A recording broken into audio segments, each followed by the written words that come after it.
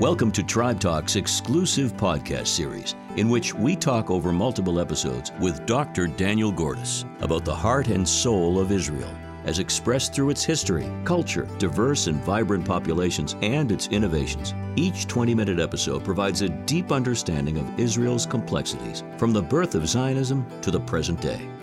Dr. Gordis, Senior Vice President and Koret Distinguished Fellow at Shalem College in Israel, is the author of more than 10 books and is a widely read columnist in Israel and American media.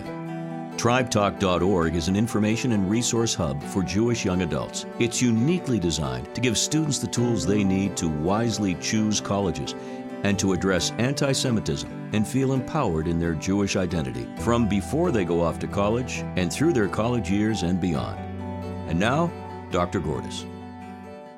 Hi. What we're going to do in this segment of our History of Zionism and History of Israel is to begin to look at what's happening in Palestine in the years between the Balfour Declaration and the creation of the Jewish state, between the Balfour Declaration in November of 1917 and the creation of the Jewish state in May 1948. There's a lot that we could look at. A tremendous amount happens, but I want to begin to look at least three issues today. First of all, immigration. How did the Jews come to Palestine? When did the Jews come to Palestine? How many Jews came to Palestine? The second thing that we want to look at is violence, this is the period in which the violent conflict between Jews and Arabs is going to begin. And it is going to begin in large measure because of the increased immigration of Jews to the area. The local Arabs were very upset about it, but of course they couldn't stop it because A, they didn't control the borders, and B, landowners who didn't live in Palestine were more than happy to sell Jews their land. So the Palestinians, who are, as they're called now, are kind of caught between the Jews and the landowners and the British. We'll talk about that. Then the last issue that I want to raise now is the British suggestion in 1937 of moving populations in order to create two different communities. And I want to mention it not because it's a good idea, but just to make it clear that when that idea comes up much later on the sides of all different sorts of people, it's an idea that the British themselves actually are the ones who introduced into Palestine. But first, let's talk about immigration and the place to which all these people are immigrating. They are immigrating to what's called the Yeshuv, and this is an important word that we'll use a lot. Yeshuv comes from the Hebrew word yashav, which is to sit or dwell. So the Yeshuv means the area of dwelling, the places where the Jews were. It's the Jewish community in Palestine before the state. If you, instead of saying pre-state Jewish community in Palestine, you just say Yeshuv. So when did the Jews start to come to the Yeshuv? When does it all begin? It really begins actually even before Herzl. There's what's called a first aliyah. Each of these waves of Jewish immigration is called an aliyah. Aliyah in Hebrew means to go up. So if you move to Israel, it's called making aliyah. You're going up to the land of Israel, not topographically, but kind of spiritually, it's said. Or if you get called up to the Torah, right? It doesn't necessarily have to be up to the Torah, but it's called getting an aliyah because you're going up. So these waves of immigration are called, each one is called an aliyah, and in plural, they're called aliyot. The first aliyah is a relatively small aliyah of about 35,000 Jews. It takes place between 1882 and 1903, so it happens already during Herzl's lifetime, because Herzl dies in 1904.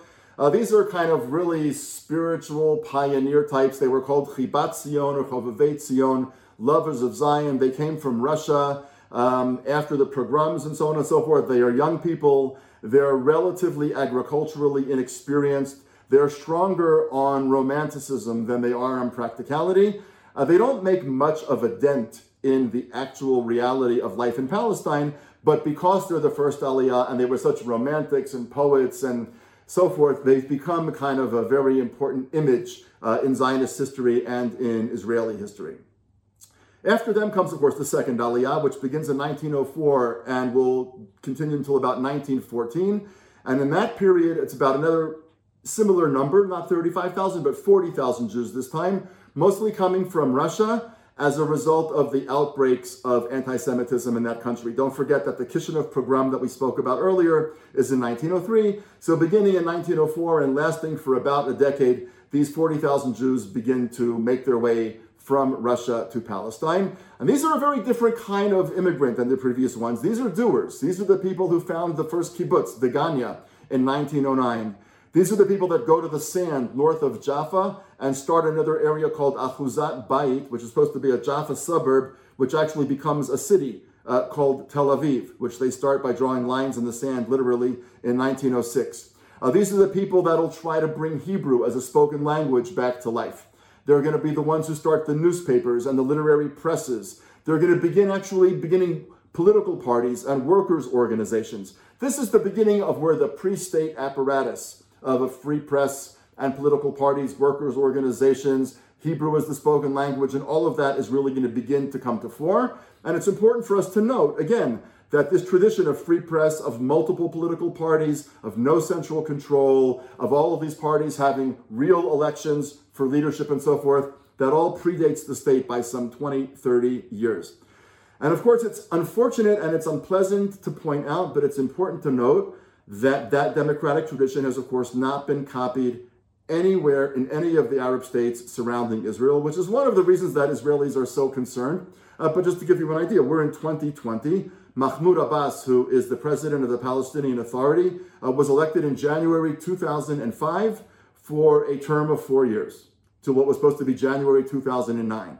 So he is now in the 15th year of a 4-year term. And again, that doesn't get a tremendous amount of discussion, whereas we take it for granted, of course, that the Yishuv and then the state would become a completely democratically functioning entity, and that's going to become, of course, much more important when we get much later to the Israeli-Palestinian conflict. The third Aliyah is going to follow around 1919 to 1923. It's much shorter. It's about 4 years. And it's, again, about 40,000 Jews, mostly from Eastern Europe. And they are going to be the ones who are going to be called the Chalutzim. These are going to be sort of the pioneers, the ones that you're going to read about building sustainable economies, the ones who are going to drain the swamps in the Galilee. And over the course of time, as a result of this Aliyah, plus the ones that had preceded, minus those who had left, because some did leave, by 1923 or so, which is around the end of the war, shortly after the end of the war, actually, there's about 90,000 Jews living in the Yishuv. Among the other things that they do is they built the Histadrut, which is the labor union of Israel, which is still a very, very powerful organization. Israel is by no means the socialist country that it once was, but the labor union here is still exceedingly powerful, and they built that really almost 100 years ago. And they will begin to defend themselves against Arab violence, which we'll talk about in a little while, and they will build a self-defense organization called the Haganah, or the Defense. And that is going to be the forerunner of the Israel Defense Forces. The fourth Aliyah is from 1924 to 1929. This is only a 5-year period, but 82,000 Jews arrived during this period. So you can see that the pace is picking up dramatically. And again, here, of course, there's two things that are causing it. And this is really worth thinking about. One of the reasons that so many Jews are coming is because of increased anti-Semitism in Europe. And that had been going on for quite a while. But in 1921, the United States actually begins to seal its borders. Many of us who were born Jewish and who live in the United States can trace our ancestors in America back to the period between 1880 and 1920. That's when the overwhelming majority, millions and millions of Eastern European Jews came to America. Only a trickle went to Palestine. The vast majority of Jews, and millions of them, fled Eastern Europe. The vast majority of them came to America and were the parents and grandparents and great-grandparents of many of the people that we all know. So why does that switch and begin to move more from America to Palestine? Because in 1921, the United States enacts what's called the Emergency Quota Act, which basically almost completely shuts the door on immigration. So now the Jews are fleeing Europe, but they have nowhere else to go but Palestine, which is why the numbers go up. And the United States is going to enact another anti-immigration act in 1924 called the Johnson-Reed Act, which is going to exclude all kinds of people, Jews among them. And it's therefore at this period the first time that more Jews leaving Europe go to Palestine than go to America. More Jews leave Europe and go to Palestine rather than going to America because America shuts its doors. So here's a little bit of irony, and it's really worth thinking about. You can't create a state out of 90,000 people, right? It's just nowhere near the number of people that you need to begin to create a state, which is what the population was in 1923 before the fourth Aliyah. If the United States had not shut its borders, leading numerous tens of thousands and then hundreds of thousands of Jewish refugees from around the world to go to Palestine, we might not be having this conversation. There very well might not be actually a Jewish state. In large measure, the Jewish state exists because there were enough Jews in Palestine to create a state, which was only the fact because the United States closed its borders, which is a kind of a very, very ironic but important way to think about this. Now, Hitler, of course, is going to come to power at the end of the 1930s, but the drum roll is very clear even earlier. Hitler writes Mein Kampf in the early 1920s. It's pretty clear very early on which way Europe is heading. And the fifth Aliyah between 1929 and 1939, which is going to see the beginning of the rise of Nazism in Germany, even though they don't actually take power at that point, there are going to be 250,000 more immigrants, and of those, 175,000 basically arrive in the very short period of 1933 to 1936. So there's a combination of America shutting its doors and the rise of Nazism. So now the flow of Jews out of Europe becomes a huge flow, but now they're not going only to America. They're actually not going to America basically at all. They're coming to Palestine. For reasons that we're going to discuss, this is a really hugely important Aliyah, this fifth Aliyah. These are the doctors and the lawyers and the professors and the architects and the musicians. This is the time when the Palestinian Philharmonic Orchestra was created. And it's during this time, by 1940, that there's going to be 450,000 Jews in Palestine. Again, all the lands that they are going to dwell on are lands that are going to be purchased with the help of philanthropists and the Jewish National Fund.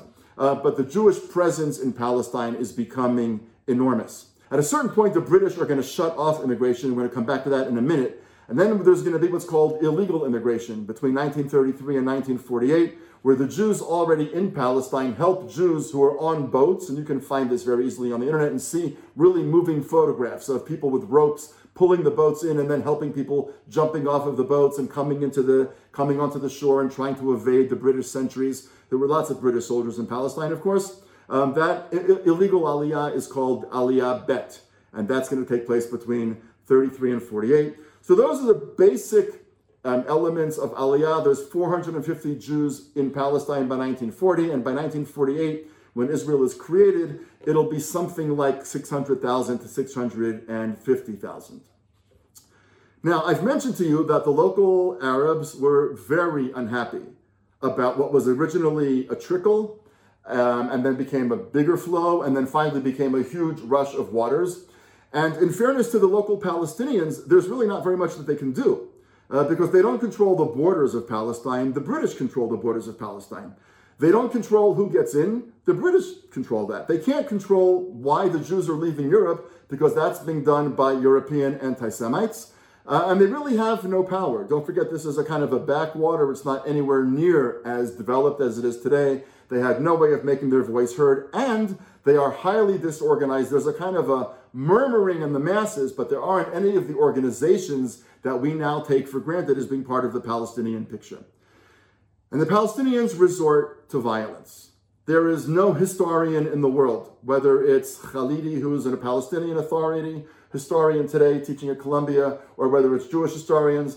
There are no historians in the world who will deny that the beginning of the conflict is around July of 1929 in the city of Hebron, as it's called in English, when there all of a sudden spreads a rumor. It's completely false, and this happens several times. There spreads a rumor that the Jews are going to try to take over the Temple Mount. There was nothing to it. It was never going to happen, but the rumor spread. And in a fit of rage that the Jews were going to take over the Temple Mount, Palestinians, Arabs, whatever you want to call them back then, and that nomenclature is very controversial to this very day, attacked the Jewish community in Hebron, and they kill either 67 or 69 Jews, depending on the account, over basically one weekend. Some Jews, by the way, it's very important to note, are actually saved by local Arab families. They're hidden by local Arab families. And it's not clear exactly how many of them there were, and that's debated by historians. But in the space of one Shabbat and the day after, one weekend, the Jewish community of Hebron, which had existed for hundreds and hundreds of years, was wiped out. The Jews who were left there were taken out by the British. Some then returned, but they were removed by the British again. And I mention all of that because there is now a Jewish community in Hebron. And it is one of the most ideologically staunch, right-wing, some people would say reactionary, but that depends on who you ask. They are among the most right-wing and staunch Jewish people out there. Their attitude to history, though, is born out of what happened in Hebron in 1929, 91 years ago. Their argument is there always were Jews in Hebron. They were just massacred, and then the rest of them were taken out of Hebron by the British.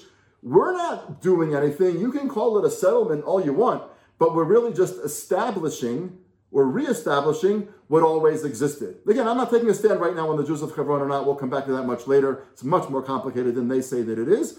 But nonetheless, one does need to understand their perspective. A number of years after the revolt in Hebron of July 1929, there's what's called the Major Arab Revolt of 1936 to 1939, or 36 and 37 are the major years. It's a year when the Palestinians, the local Arabs, do begin to get a little bit more organized.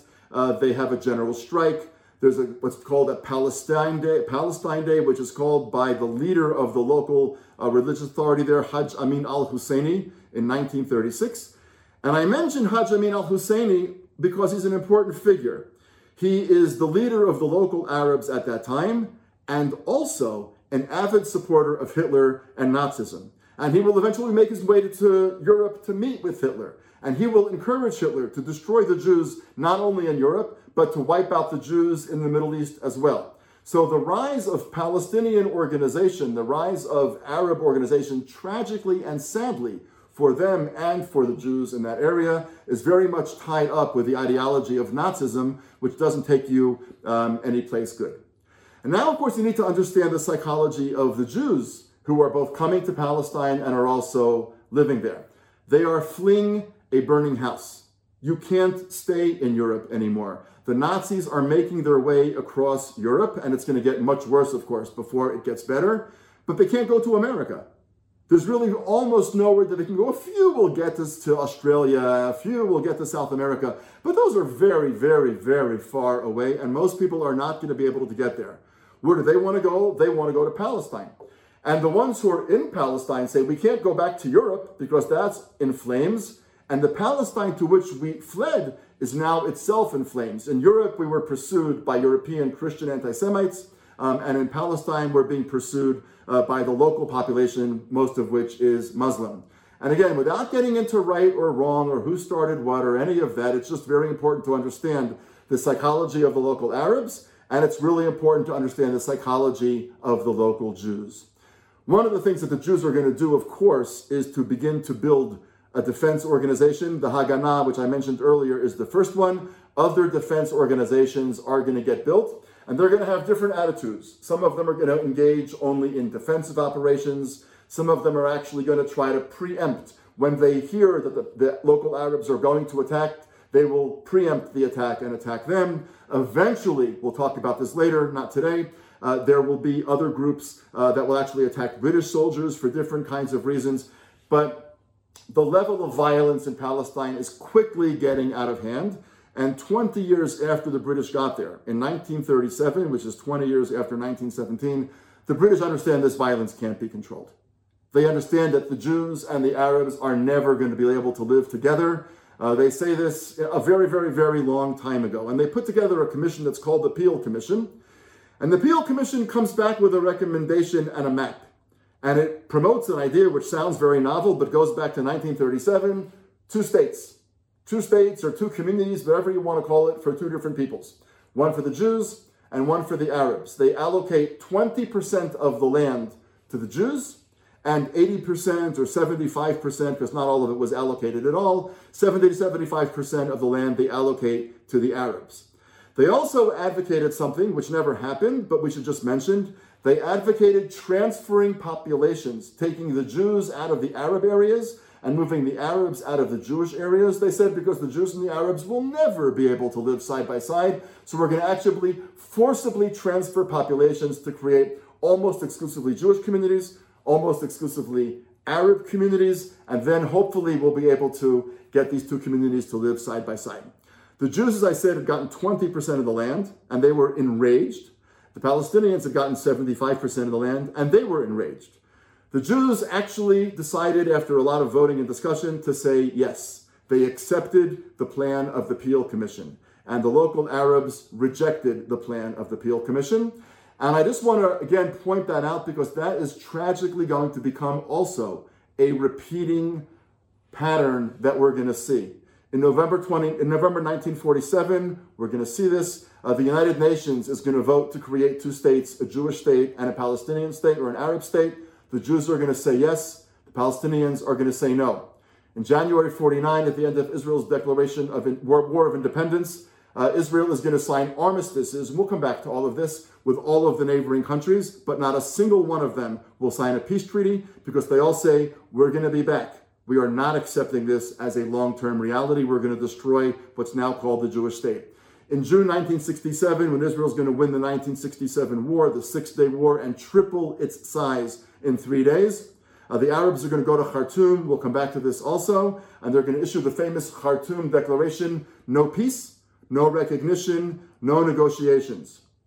In July of 2000, Ehud Barak and Bill Clinton and Yasser Arafat are going to go to Camp David. And Arafat is going to be receiving some sort of an offer from Ehud Barak, the Israeli prime minister. He's going to say no, and the second intifada is going to be unleashed. In September 2008, Prime Minister Ehud Olmert and now Mahmoud Abbas, who's the president of the Palestinian Authority, Olmert is going to make a specific peace proposal to Abbas, which Abbas later admitted, you can Google it, it's all over, he admitted he never even bothered responding to it. Which is not to suggest in any way that all of the blame or all of the responsibility lies on one side or the other. It doesn't. Both sides are very responsible for all sorts of things. But I do think that in 2020, 2021, when we have conversations about Israel, when we have conversations about Palestine, when we have conversations about peace, what we don't often have conversations about is the fact that proposals to divide the land were made in 37, 47, 49, 67, 2000, and 2008, and more, but those are the main ones. And in all of those instances, the proposals were rebuffed. That doesn't mean that future proposals shouldn't be made. It doesn't mean that the situation of local Palestinians in the West Bank or in Gaza is good. It's not. It's terrible. But it does mean that to have a serious conversation about how we ended up where we are today, it's critically important that we know the history. What begins to happen later on in the British Mandate, what starts to happen after the Peel Commission of 1937, is what we're going to pick up in our next segment. Thank you for joining us. We encourage you to listen to the next podcast in this series with Dr. Gordis and remind you to visit our website, tribetalk.org, for more resources.